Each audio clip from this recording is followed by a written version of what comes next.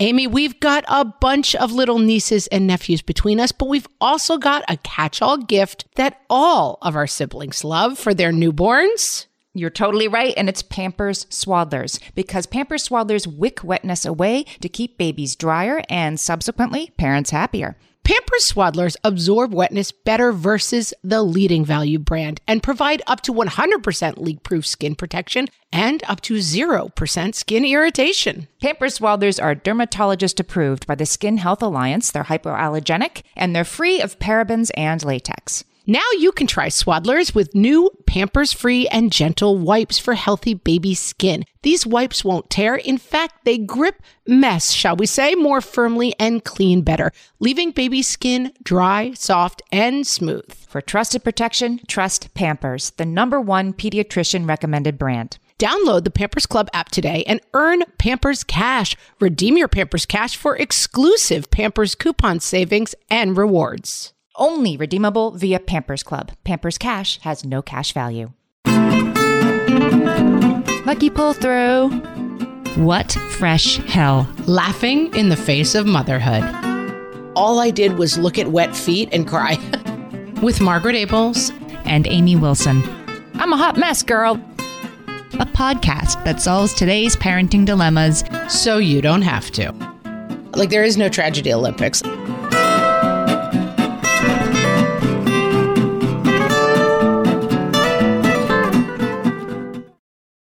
Hello, everyone, and welcome to this episode of What Fresh Hell, Laughing in the Face of Motherhood. This is Margaret. And this is Amy. And this week we're talking about letting people into our mess. Letting them in. Yeah. I mean, there's definitely a mess. We're not even going to discuss whether or not you are a mess or we are a mess, because we're a mess. Sometimes we do episodes. But do we let people in? Like, we have an episode of like, do kids have too much homework? Yes. Right? Do we grade husbands on a curve? Yes. We're not going to say, do we have mess? But just... how do we... No, we're not going to get stuck on that part of it because we know what's up. Before we start, I do want to give a shout out to one of our listeners. We had an episode a couple weeks back called What Kind of Monster, where we talked about some parking lot issues that Margaret and I may or may not have. And Marianne wrote in, this is very useful to me, so I wanted to make sure you guys knew this. She says, listening to What Kind of Monster, the part about parking lots, Amy was describing pulling into a spot and going all the way forward to the next spot so you can also drive out forward. That's called a lucky pull through, Marianne says. And she says you have to yell lucky pull through while you're doing it, like punch buggy. We went to church yesterday morning, and I want to say we got a lucky pull through, and my husband and I both yelled it. Lucky pull through. Yeah, it felt good, especially after I was scolded by another person for doing that once. I'm like, no, it's my right to scream lucky pull through. Yeah, like I said lucky pull through. I've never felt so avenged. So thank you. Thanks, Marianne. And she talked to us on our Facebook group, which is at What Fresh Hellcast. And you can always join the group, talk to us, talk to each other, join the fun. Come on over, guys. The water's fine. And now our mess. And now letting people into our mess. Oh, our mess. I mean, my parking is part of my mess. As we said, someone on the Facebook page was like, I don't think Margaret should be driving. Yes. You're not wrong. Like, I am, part of my mess is that I do not operate a vehicle correctly. And we're glad you shared. We're glad we know that about you now. I let you into my mess. And then someone was like, yeah, you need to get off the roads. I mean, you and I, like, we've been doing this show for 3.5 years now, and each of us have had moments of mess, as mothers do, right? Like stuff going on that we wanted to talk about, that we didn't want to talk about. And I feel like you and I have an ability with each other to go there, deal with it, and then move on to do what we need to do for the day, which is refreshing and very important for me to have in my life. Yeah, it's so nice to have an outlet to really talk about it. And I do think, and I've said this before, like blogging and women being online and sharing their voices, like it's such a profound experience, because my mom talks a lot about how isolating it was for her, like being home with 3 young kids. She'd had like a pretty high powered job. And she always said, like, I went from like having 15 employees who would do whatever I told them to do to like being home with 3 young maniacs who like would not put their pants on, like no matter how much I asked. And so that's right. I think she found it very isolating. And I've talked to a lot of women of that generation. Another woman I know says like she lived in a basement apartment. And she's like, all I did was look at wet feet and cry. And it's like, it is very isolating and depressing to be a mom. And then the imagery around it is like, finally, your destiny has come true. And it's like, Right. Why doesn't it feel like that? It feels like I'm kind of in what fresh hell. You feel the wet, fresh hell, and then you feel shame that you feel that because you think you must be the only person who's not loving it or who's not doing something well. And I think social media and podcasts and lots of stuff helps with that, but we also need to talk to people in real life. Oh, for sure. And even with the podcast, I sometimes will have moms. I just had a mom write to me recently, a mom I know, but someone who also listens to the podcast. And she's like, oh, I'm so jealous of you because you have all the answers. And I was like, whoa, have you really listened to the podcast? Because I am like on the Hot Mess Express all day. But I do think because we talk about stuff and we sort of like offer some solutions and kind of talk things through and we think about it a lot, that it can seem like, oh, well, Amy and Margaret have this figured out and they're helping other people. We are both in like full-time chaos mode. Maybe Amy slightly less than me, but like, I mean, I don't have it all figured out. Let's be very clear. I don't know if it is me less than you. It's just I like pride myself in having my act together. I don't mean to do this, but I think I hide my stuff sometimes a little bit too successfully. Yeah. Well, and that's a lot of what we're talking about. We do have a guest coming up on today's episode. Christina Kuzmish. She is the author of the new book, Hold On, But Don't Hold Still, Hope and Humor from My Seriously Flawed Life. It's a great book. And you know her. Even if you don't recognize her name, you know her because she does hilarious online videos. Tiara drinking coffee in the pantry, that's her.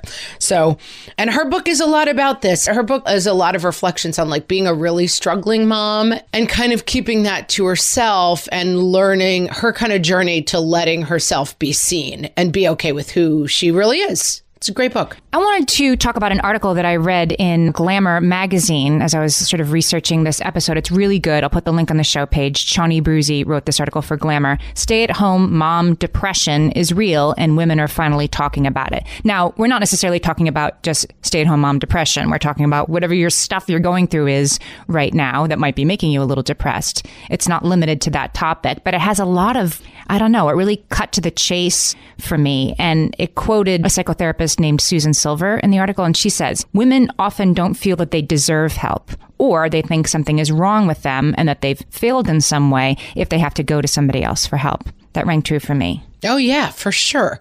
And also, like, the article talks about as well, like the loss of the identity and self-worth a woman's career provides.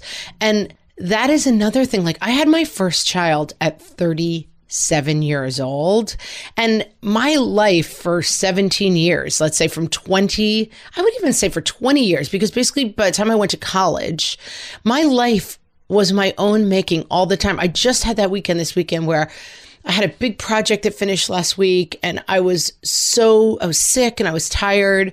And I was like, all I want to do is get in bed. But I had like a mother-son Boy Scout Ninja event. And then I had the PTA ice skating outing. And it's like, my life is just now, the parameters of my life are so often defined by like a host of things I really don't feel like doing. Yes.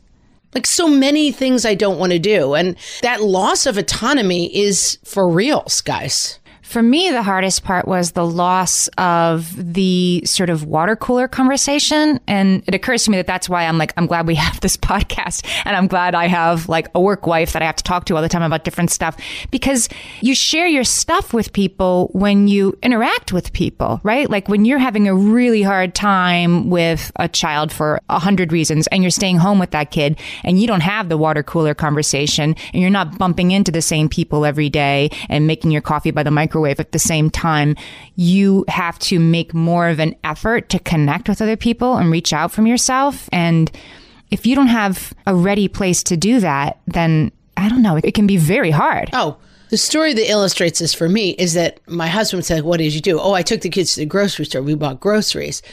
And I would say the checkout woman was named Christina also. And she'd be like, I'm like, oh, Christina's really having a problem. She doesn't like their daughter's new boyfriend. And it's a problem because the daughter's really shy. I would give him like a 45-minute update on the life of Christina, who has checked me out. And he was like, why do you know so much about this person? And I'm like, that's the only person. It's the only other human I talk to face all day. Yeah. Like I would talk to the mailman. I would just like, people knew not to get near me because I would just be like, hey, what's up? What's going on? Like, tell me everything. But you have a gift. I mean, I haven't spent a lot of time with Margaret. Margaret has a gift of getting the taxi driver or the person behind the desk at the hotel or whoever you just connect with people in a very open, relaxed way, right? But at the same time, like, I need that connect. Like, I'm like a little withering plant if I don't have people to connect to. Like, right. I found the isolation of like being home with 3 kids all the time. Like, I just felt like I was like a little dying plant in the shade, you know? I guess I have more of the like, I'm good, everything's fine. Like, I'm a little more invested in that, maybe, or I'm a little more shy. And so I would love to talk to Christina and learn about her life. You would just like check out and be like, womp womp, I'm still lonely. Yes, I feel like you have a way of generating conversation. I mean, not everybody you meet is going to touch your soul in a very special way, but you are at least open to the possibility in a way that is eye-opening to me. I don't know. I just feel like you're like more available as you move through the world as a way that I find interesting. And it's getting better for me as I have more time away from my kids, but it's also getting harder for me because I'd take my 2 preschoolers to their preschool and I'd have the baby in the sling and we walk to school in New York City or take the bus or whatever. So I would walk into the school, I'd walk into the classroom, I would see, by 8:45 or 9 a.m. every morning, I would have spoken to 10 or 20 adults, most of them moms. Right. And you just had that little hit that would get you through the rest of the day. Now, that's why I'm going to like the high school PTA meetings and like, cutting out posters because it's a start. It's getting in the door. It's talking to people. Right. I got to be out. I got to be doing stuff. And I also think we haven't even scratched the surface of like, then underneath that, and Christina talks about this a lot because when she first has kids, she's divorced, she's living in a small apartment, she's working as a waitress, like this feeling also of like, I'm failing on some ways. We talked to Janelle Hanchett, who wrote, I'm Just Happy to Be Here, about this. She struggled with addiction when her children were young. And it's like, and what I found interesting about that conversation, and I thought about it a lot reading Christina's book, is like, sometimes people have big marquee problems, right? Like I'm on food stamps, I'm struggling with a drug addiction, have a kid who's extremely difficult or disabled in some way. But for all of us, there is that thing of like, you're failing, you're failing, you're failing, you're failing. That voice is always sort of going off in your head, right? And that is also very isolating because there's a temptation to be like, everything's great. I'm doing great. My kids are great. And that if your kids are actually like beating each other up the second you walk in the door and you had mac and cheese for the 3rd night in a row and you didn't take them to the pool because you were too tired and you let them watch 6 hours of screens instead, that's not stuff you tend to want to share with people because you want people to believe that you're doing great. Yes. And I think that isolation, and again, I think that's where this online conversation and books and people really being able to say like, this kind of stinks. And sometimes I don't feel like I'm that good at it. People's reaction is always like, oh, me too. I'm the same way. But we kind of cut ourselves off from that connection with other people because we want people to believe that we are doing better than we are. Right. When we see it on Instagram, like, I'm a hot mess, girl, we can like, click it and heart it and retweet it. And that feels safe. Right. And feel like, okay, yeah. Right. Doing it from there, like, retweeting the, lols of whatever. This is terrible. But to actually sort of open up about that, where I get stuck, I think sometimes, and this is like the Catholic girl in me, is that I have no right to complain, that other people have it worse than me. And of course they do, but they do. Yeah. But I mean, sometimes, right? But sometimes I've had it pretty hard. Like basically your heart is hard and you have a right to feel that your struggles are struggles. And it's okay that somebody across the street has a kid in the hospital and you're still struggling, even though your kid isn't in the hospital. That you really don't want to make dinner tonight. Like it's also a struggle. There's a name for that. They call it like the tragedy Olympics or something. I've heard people use that term. Like, oh, well, you think that's bad. Blah, blah, blah. Like there is no tragedy Olympics. Like your tough day is not as tough as other people's tough day, maybe. I mean, you're the general, you're mine. But it doesn't mean that you're not having a hard time. Right. And one thing that I wish I could like impart to humanity, if I could remove this chip from my brain and like put it in the brains of others, is I feel like I've learned now, having been a mom for 12 years and being a older lady, I find that when I talk to humans, they're always like, well, that person, blah, blah, blah, blah, they think that I'm blah, blah, blah, blah, blah. And like, this is that we talked about this on the best advice ever, but like I had an ex-boyfriend who once said to me, you would be so much calmer if you realized how rarely anyone else ever thought of you. And I think that thing of like, that person is thinking that my kid isn't good because they're not in the advanced reading class and their kid is in the advanced reading class. That's almost never going on. Like, I wish I could free people from that. That is one thing that I've gotten so much better at as an adult and a middle-aged lady. Like, oh, that person is really not thinking about what reading group my kid is in.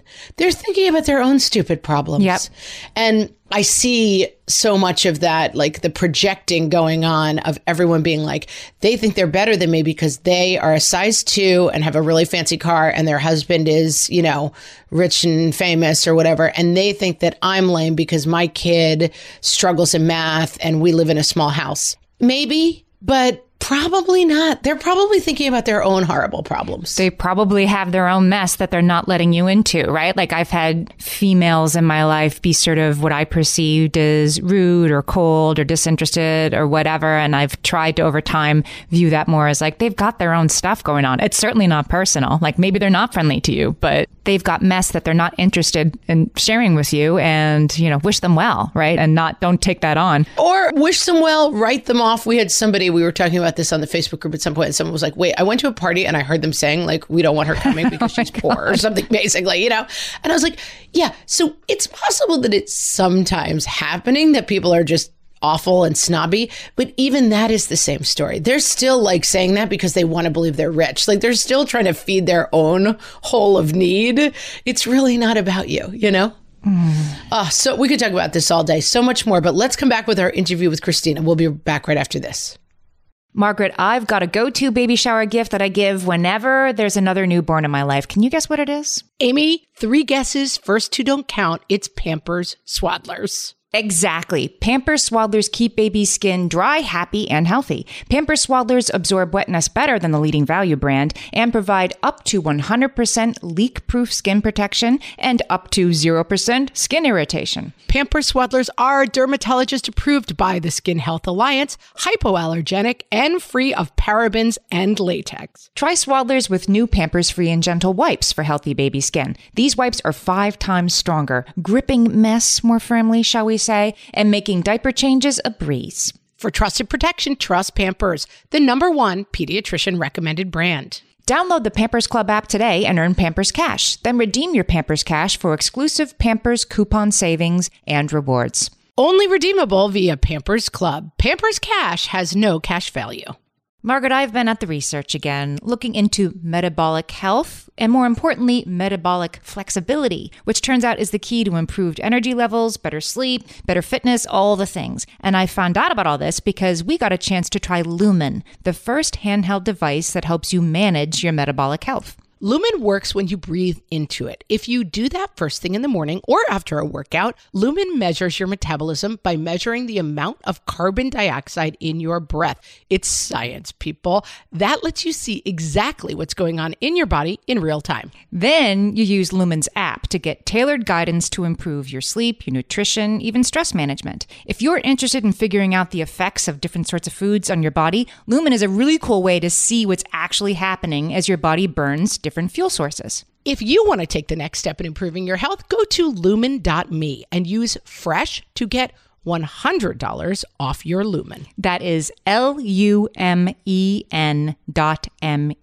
Lumen.me, and use the code FRESH at checkout for $100 off. Thank you, Lumen, for sponsoring this episode.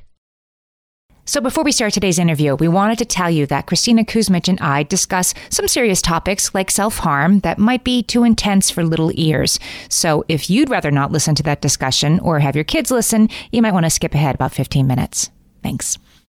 So 10 years ago, Christina Kuzmich was a broke and defeated mother of 2, recently divorced and juggling jobs. Now, her hilarious videos on parenting and life, which you guys have totally seen, have over 1 billion views. Her new book is Hold On, But Don't Hold Still, Hope and Humor from My Seriously Flawed Life, which offers Christina's hard-won wisdom to all of us who have ever struggled to feel good enough. Welcome, Christina. Thank you so much for having me. I loved this book so much because I just feel like your life is interesting. you've got an interesting life, girl.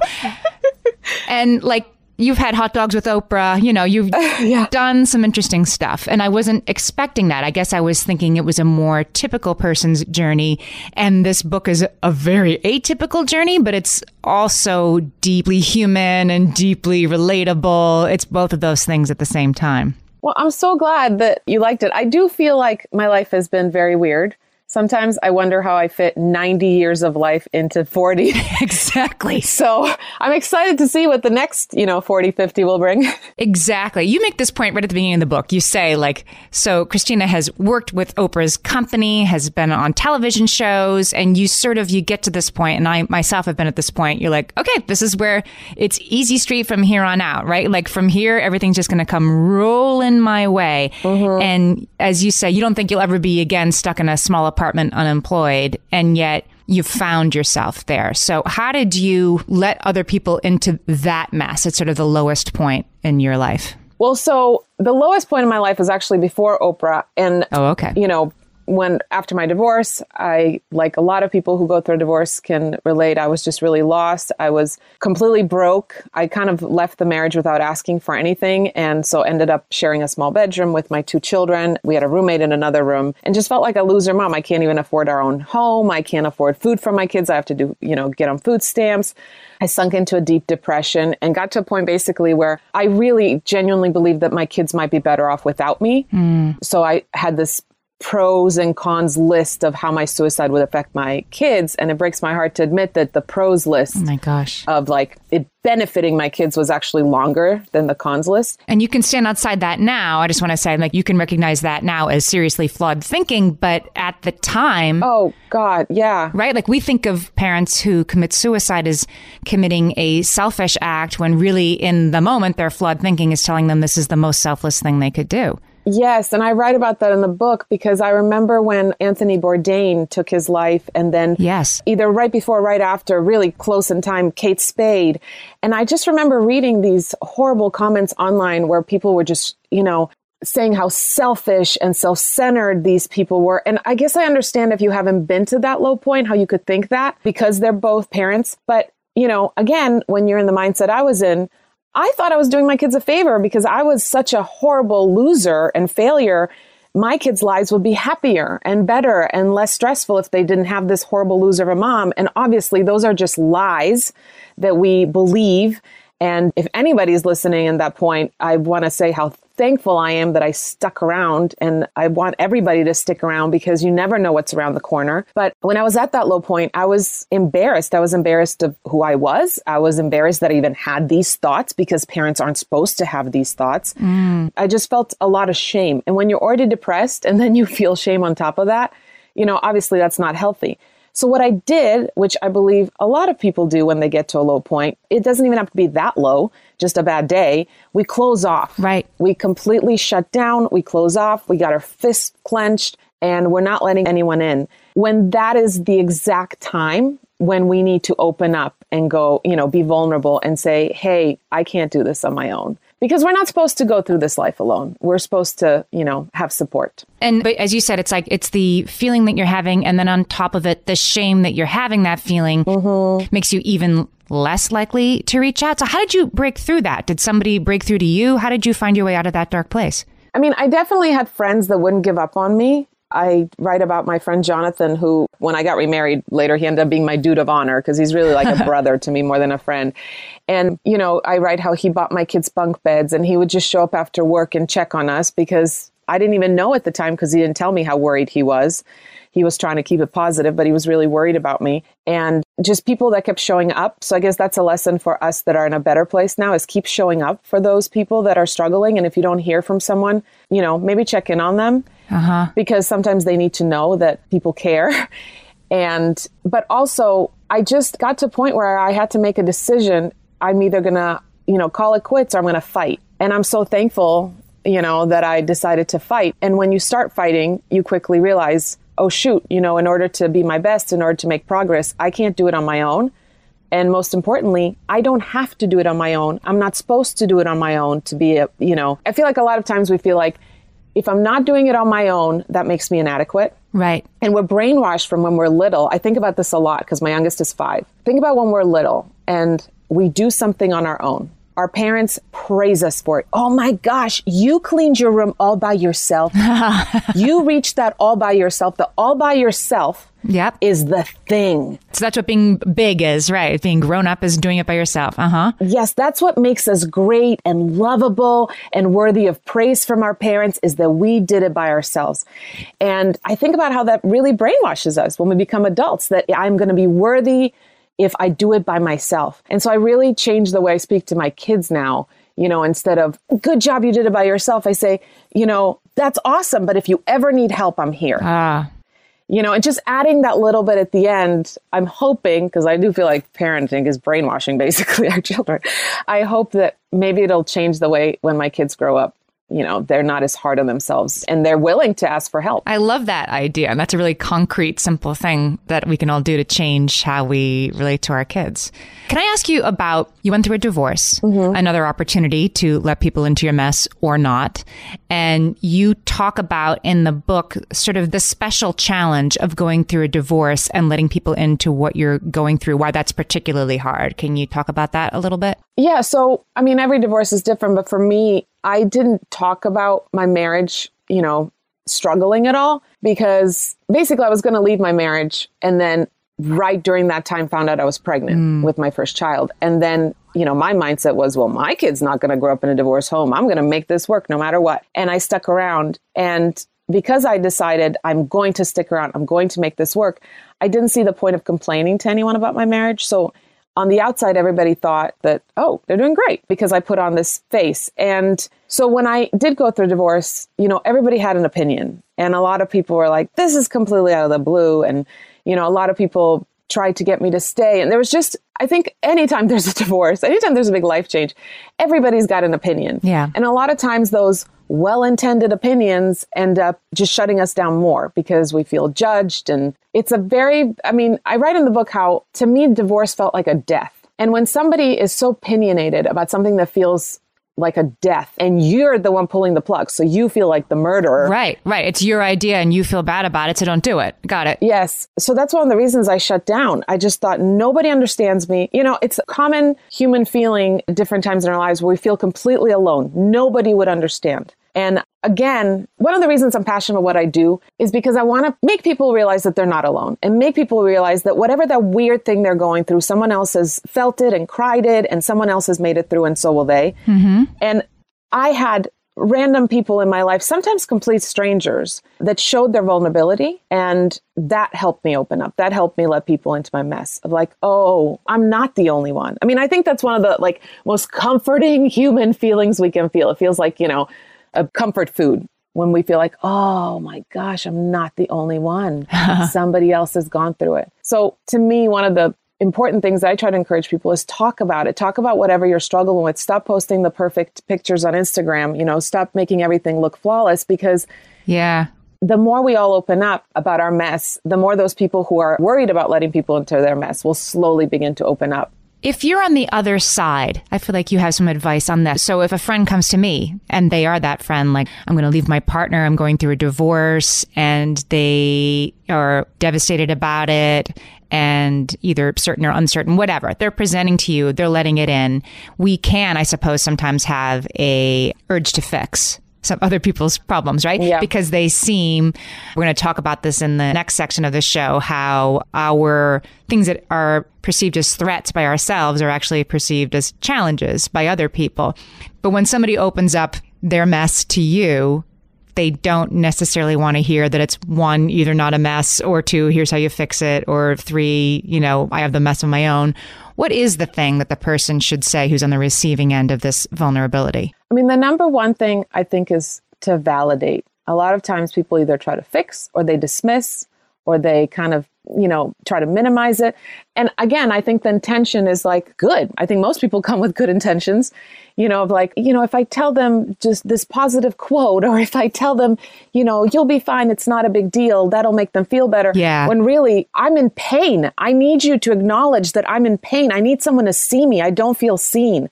And so I think that's the number one thing, is validate that person, make them feel seen, make them feel that their feelings and their pain really matter. and then just be there. And I don't mean be there like, call me if you need anything, because when you're depressed, it's very unlikely you're going to pick up the phone and call. Mm-hmm. Be proactive, drop off that meal, even if they didn't ask for it, you know? And the other thing is, come with them with compassion, not pity. And I think a lot of times people confuse those. You know, look at the person, don't look down on a person. So when somebody's telling you they're, you know, for example, suicidal, you know, it's like we throw pity at them. And that just makes you feel worse and smaller. And now you're even more depressed. You know, look at them as a fellow human being who is struggling. There's something so powerful about looking at people instead of looking down on people. So start with validation and then just keep showing up for that person, not with your judgment, not with your advice. Just keep showing up. Just keep showing them that I am worth being here because this person sees that I matter. And maybe eventually I'll start believing that I matter also. Christina, this book's just so deeply humane and full of such truth bombs. But you're like the truth bomb mom. You'd bring a ton of humor to your online videos and your online persona. How does humor fit into all of this? And how do you find the humor even in the darker moments in your life? Well, luckily, I was born with a lot of humor, I guess. So for me, it came naturally. Born this way. Yeah. I remember during the war in Croatia, I actually didn't write this part in the book, but my parents sent me off to be with my grandparents.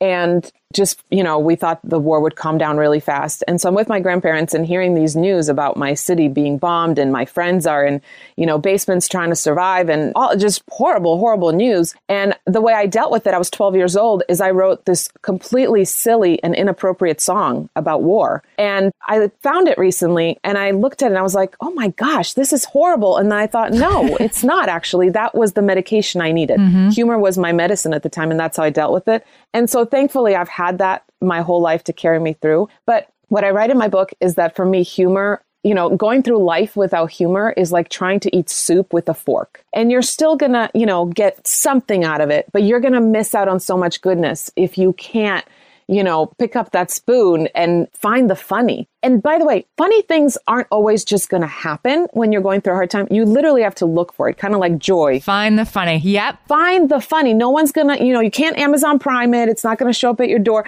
but you can find it. And I feel like we need it. We need to laugh. It's like our body is craving it, especially when we're struggling. So I think it's a mindset. Just wake up every morning when you're having a rough day and say, I'm going to find the funny in today. Because there's got to be at least one funny thing that's going to happen, especially if you're a parent. Funny will happen. It's like mining for gold. Yes. Right? And there's mostly just silt and then there's a little glint of something in there. Yes. And allow yourself to laugh. I remember when I was depressed, you know, if I would laugh about something and then I would go, oh, well, obviously I'm not as depressed as, you know, we start to like analyze ourselves. We're capable of feeling 100 emotions all at once as humans. So let yourself feel more than one thing.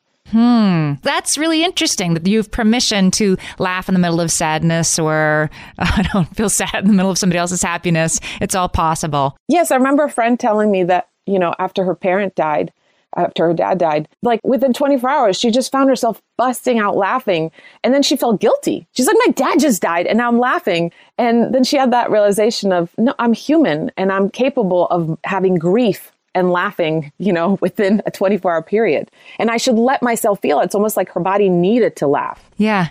Tell me about your grandmother. You talk a lot about her in the book and her sort of mindset and her influence on you. Can you tell us a little bit about her? Yeah. So my grandmother, her and I were incredibly close. And her and I were very much alike in so many ways. And it's so funny. I look at my hands now and I'm like, I have my grandmother's hands. But she would worry. All the time, she was known as the person who worried.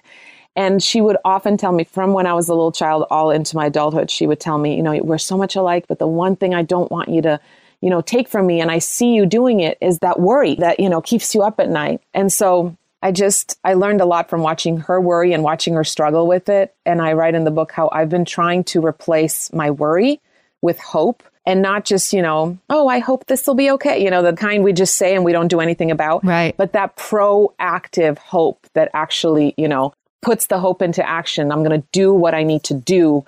And the things that are out of my control, I'm not going to allow to control me completely. I loved this book so much, you guys. It has very funny parts in it. It has huge hopeful, humane takeaways. It's really worth a read. It's called Hold On But Don't Hold Still, Hope and Humor. See, it's both from my seriously flawed life. Christina, tell us about the book and where you're going to be in support of the book, everywhere we can find you. Sure. By the way, I'm so excited about this book. I never thought about writing a book, and I'm so glad I did, because I just felt like it was what I needed to read at certain points in my life. So I really hope it'll be helpful to others. So as part of the book tour, I'm going to be in Boston, Chicago, Phoenix, Salt Lake City, and Los Angeles. And you can find all the information, the dates and times and everything on my website, ChristinaKuzmich.com. And I'm also doing a Hope and Humor tour, which is my one-woman show. And there are a lot of, parts from the book in that too. And again, you can get all the information on my website for that as well. You are the busiest person. It's amazing. I am, but it doesn't even feel like work. I'm so passionate what I do, and I just love it. Okay, you guys, check out the book. Check out Christina. It's with a K. Christina Kuzmich, also with a K. I'll put it on our website, too, in the show notes.com. Christina, thank you so much for talking to us today. Amy, you know me well enough to know that my daily power breakfast is toast with peanut butter on top. Toast with peanut butter. It's also, by the way, one of my favorite power breakfasts. So we agree on that thing. We were recently together and we shared some toast with peanut butter. And I'm going to tell you, we used Hero bread. It adds even more protein and fiber to that combo without adding any more sugar. Hero bread has remade the carby, empty calorie bread products into versions that include no net carbs, 0 gram sugar, and fewer calories, plus more protein and fiber, while still being super fluffy and delicious. I was not sure that particular combination was going to be possible, but Hero Bread has figured it out. Yeah, this is one I'm glad they let us try. It's like, it really tastes good. I've been trying to add more protein to my diet, and I would have thought that a hamburger rolls was not the place to do that, Amy. But all of Hero Bread's products, from rolls to tortillas to croissants, we please, offer protein and fiber, 0 to 1 grams of net carbs, and 0 grams of sugar. Start your Hero Bread bundle on their website and get 10% off your order. Go to hero.co and use the code motherhood at checkout. I like this bread, people. It's HERO.co and code motherhood for 10% off your order of Hero Bread. When it comes to raising kids, there's so much to consider. Things like, what do we feed them? When do we feed them? How do they sleep? What does it look like to raise kind kids? How does their nervous system work? How do I keep myself calm? What are my triggers? There's so much that comes into play, and we are distilling all of that information for you at Voices of Your Village podcast, where we bring experts in the field of early childhood and education and psychology and across the board so that you don't have to comb the internet for information. You get to show up and hang out and have shame-free, judgment-free conversations and insights into what it looks like to raise kind, empathetic, emotionally intelligent humans. I'm Alyssa Blask Campbell. I have a master's degree in early childhood education. I'm a mom of 2, and I am walking this journey right alongside you doing this work. Come hang out with me at Voices of Your Village, and we can dive into real conversations with actionable tips.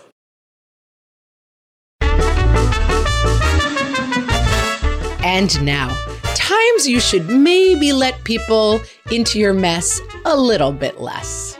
From the What Fresh Hell podcast. Okay, so I know I was supposed to bring Rice Krispies for the bake sale tomorrow, but it turns out that my second grader needed a costume for the school play, which I had totally forgotten about, and he's supposed to be tree number 3, and so all of a sudden I'm trying to find brown pants and a green shirt, and then I'm supposed to make like these leaves for the shirt, and I'm really not artistic at all, and the poor guy looks like the Swamp Thing and totally nothing at all like a tree, so I didn't have time to bake, so I just brought this box of cereal. I don't know. Maybe someone at the bake sale just really likes cereal? Dear Mrs. Smith, I apologize that Jacob showed up late for preschool this morning. I realized by the time he got there, the day was, pretty much over. But Jacob decided this morning that he had a new thing where he just really doesn't want to wear pants. Like, ever. Not even to school. So that took a while to sort out. It's totally not acceptable, I get it, but he really did enjoy the 20 minutes he did get to spend in class before being asked to leave for taking off his pants. And I told him, no more taking off his pants in school ever. I think he gets that now. So So sorry that my car is a bit messy. I was not expecting to give anyone a ride home today. I know it smells like I'm transporting a bunch of dead animals in the trunk, but I swear I'm not. My son just spilled a supersized vanilla milkshake in the back seat on the way home from hockey practice last month, and the guy at the detailing place says that smell is never coming out. Oh, hi. Oh, I know. I look a mess. My bad. Do you ever have one of those days where you're just like, you've got yesterday's makeup running down your face and your hair is like sticking up in every direction? And the idea of putting pants with a button on is just like, yeah, no thanks. So you just tell yourself, sorry, world, this is as good as it's going to get today. And then you're like, these slippers kind of look like shoes, right? And then you just totally go for it and you just head out the door looking like a hot mess express. And you're just like, I guess everyone's just going to have to accept me for what I am today. Ma'am, that will be $87.15 for these groceries. Oh no, totally my bad. I think I might have forgot my wallet. Yeah, I definitely don't have it. This has been Times You Should Maybe Let People Into Your Mess a Little Bit Less. From the What Fresh Hell podcast.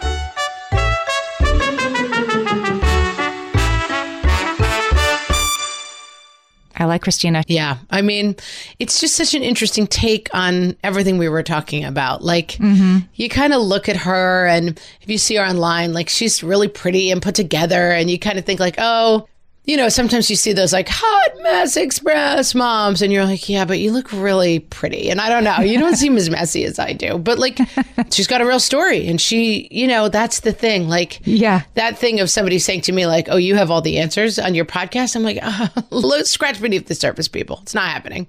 So I want to bring the science in part 3, and I want to talk about... Of course you do. I do, because I want to get beyond like, okay, like... This stinks. We should let people into our mess, but why? Because it makes us feel better. But why does it make us feel better? I felt like if I understood why this is a good thing to do, instead of trying to seem perfect to everybody all the time, I might want to do it more and be better at it. Yes. Maybe that's crazy, but that's how I think. Okay, why is this in our best interests? Okay. So lead me in. Here's why. Okay. All right. So there's a bunch of different theories on when we react to something, sort of what happens inside us. Okay. Like we see a snake and our heart starts pounding, you know, like what happens and in what order. So the one that people have sort of settled on, this guy, Dr. Richard Lazarus, in the 1990s, he came out with something called cognitive mediational theory. So he says, you see a snake, it feels like we see a snake, we get scared. No, we see a snake and we immediately run a, spreadsheet in our heads, right? And I mean, this is like in milliseconds. And then we have the emotional response. Right. It's like the screen in all the science fiction movies, like ding, ding, ding, ding, ding. Yeah, exactly. You assess. You see the snake slither across your path.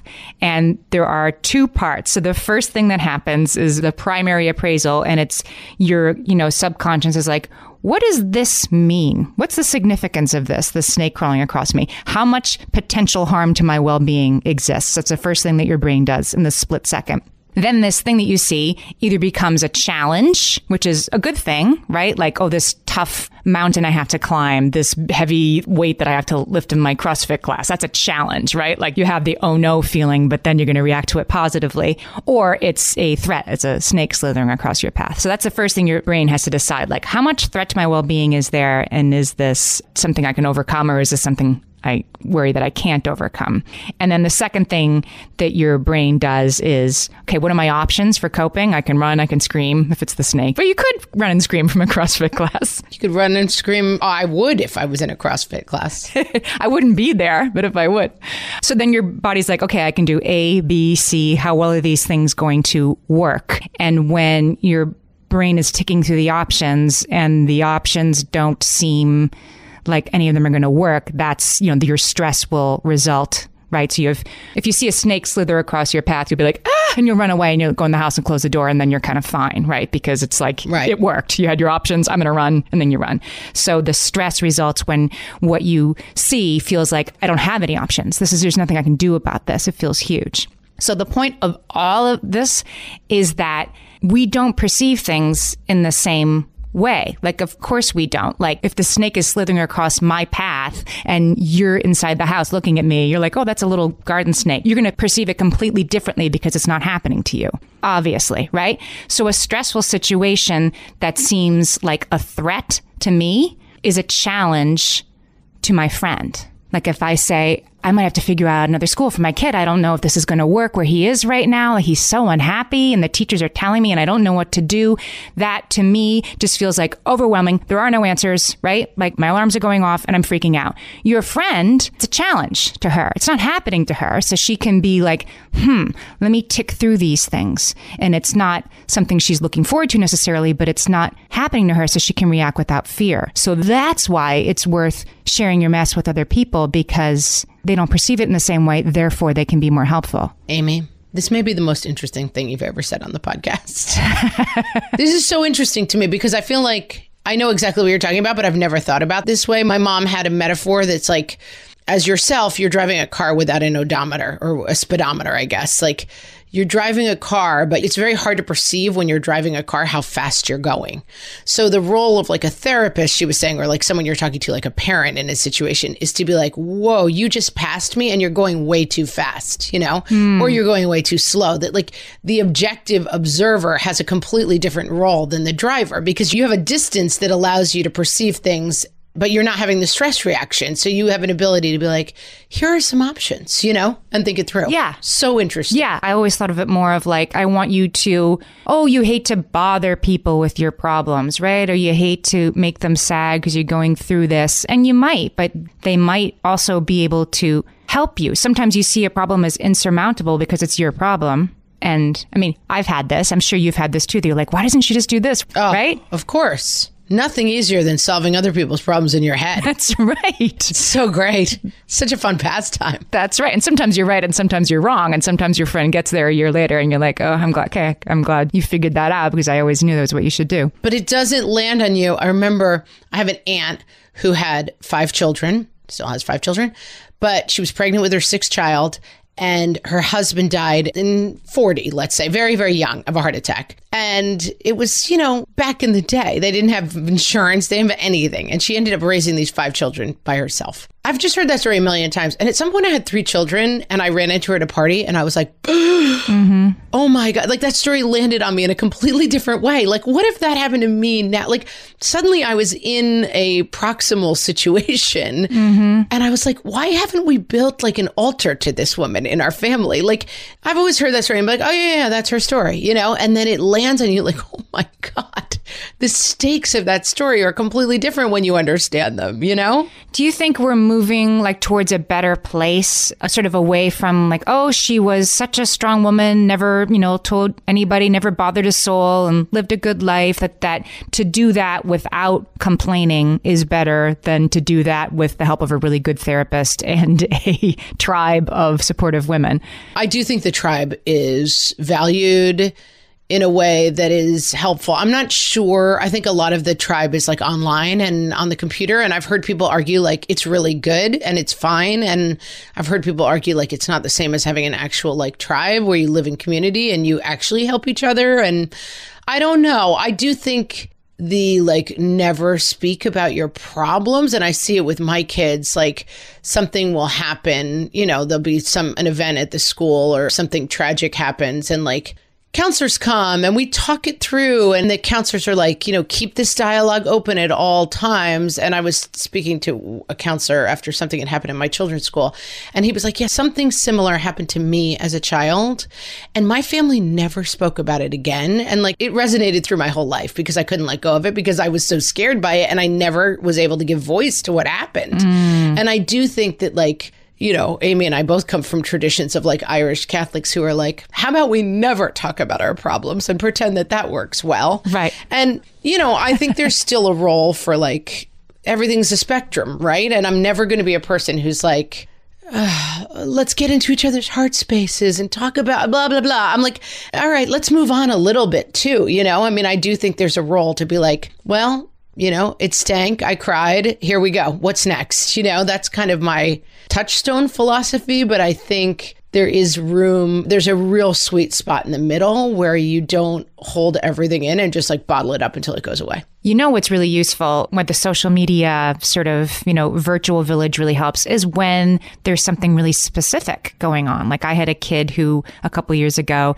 had a really very rare medical condition that was very poorly understood. And they were seeing, like even in New York City, we're seeing like the 1 or 2 doctors who kind of understood it. And then they were like, you got to go somewhere else. I mean, it felt like a huge problem. And it was ongoing. It's fine now, by the way, but it was like 6 months of my life. It really kind of took over. And my friends, I mean, I could have coffee with them and cry about it a little bit, but they were also sort of like, wait, this is still happening? It was so sort of long and chronic and depressing, where I ended up finding the most useful support for me was an online chat group of other parents around the country whose kids also had this really rare, specific, misunderstood thing.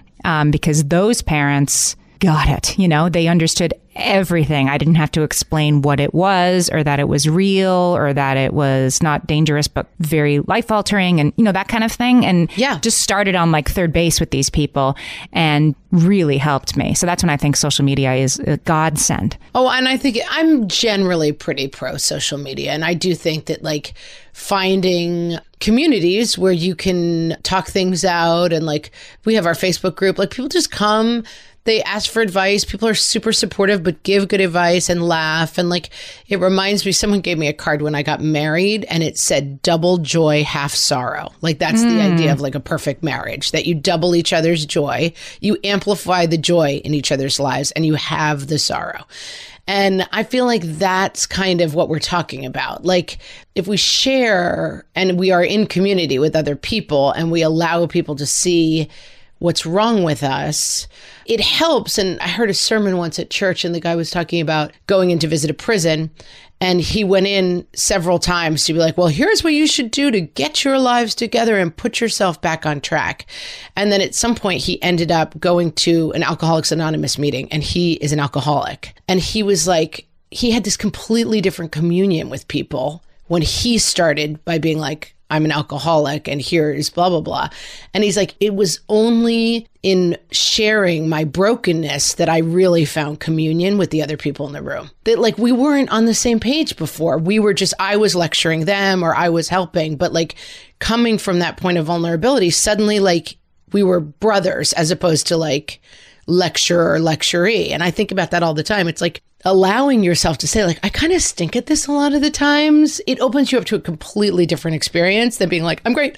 Look at how great I am. Oh, look at my kids. They're all dressed up in their Christmas picture. Like I suffer from this. I'm a bit of a presentational. I like people to think I'm doing great. Yes, we all do that. Yeah. And I think being able to let that go, and check out Christina's book. She has a lot of interesting takes on this. And I think she's a great messenger for it because she is someone who sort of presents like, you know, she does really well online. She's got a business. She's pretty, like good hair. She's got really annoyingly good hair, you know? And so I think she's kind of a great example of this thing of like, oh, Miss Perfect. And then you read her book and you're like, oh, interesting. That's not what I was expecting. Really? Yeah. She earned her stripes. There's a quote from Christina's book that I want to say before we finish today. She says, "We are not meant to walk through this life alone. Name any situation you want to improve, and I guarantee you'll get there faster and more effectively if you reach out to others." Solved it. Yeah, we did. And guys, if you want to reach out to us, we want to reach back to you. Come to our Facebook page. This is how you're going to do it. You're going to type in your browser, facebook.com/WhatFreshHellCast. And then when you like our page, you can join our group. And then you'll be with this great community of fellow moms who are cool and funny and full of good advice. You'll be in community. We're also on Instagram at WhatFreshHellCast, on Twitter at WFH Podcast. That's where I put like the sciencey stuff. So I'll put some links to the Glamour article I mentioned and also the Dr. Richard Lazarus cognitive mediational theory, if you want to feel well read. Be in communion with Amy's articles. It means so much. And you can also go to whatfreshhellpodcast.com. I want to thank Christina Kuzmish. Her new book is Hold On But Don't Hold Still: Hope and Humor from My Seriously Flawed Life. We really liked it. Thanks for listening, guys. Bye.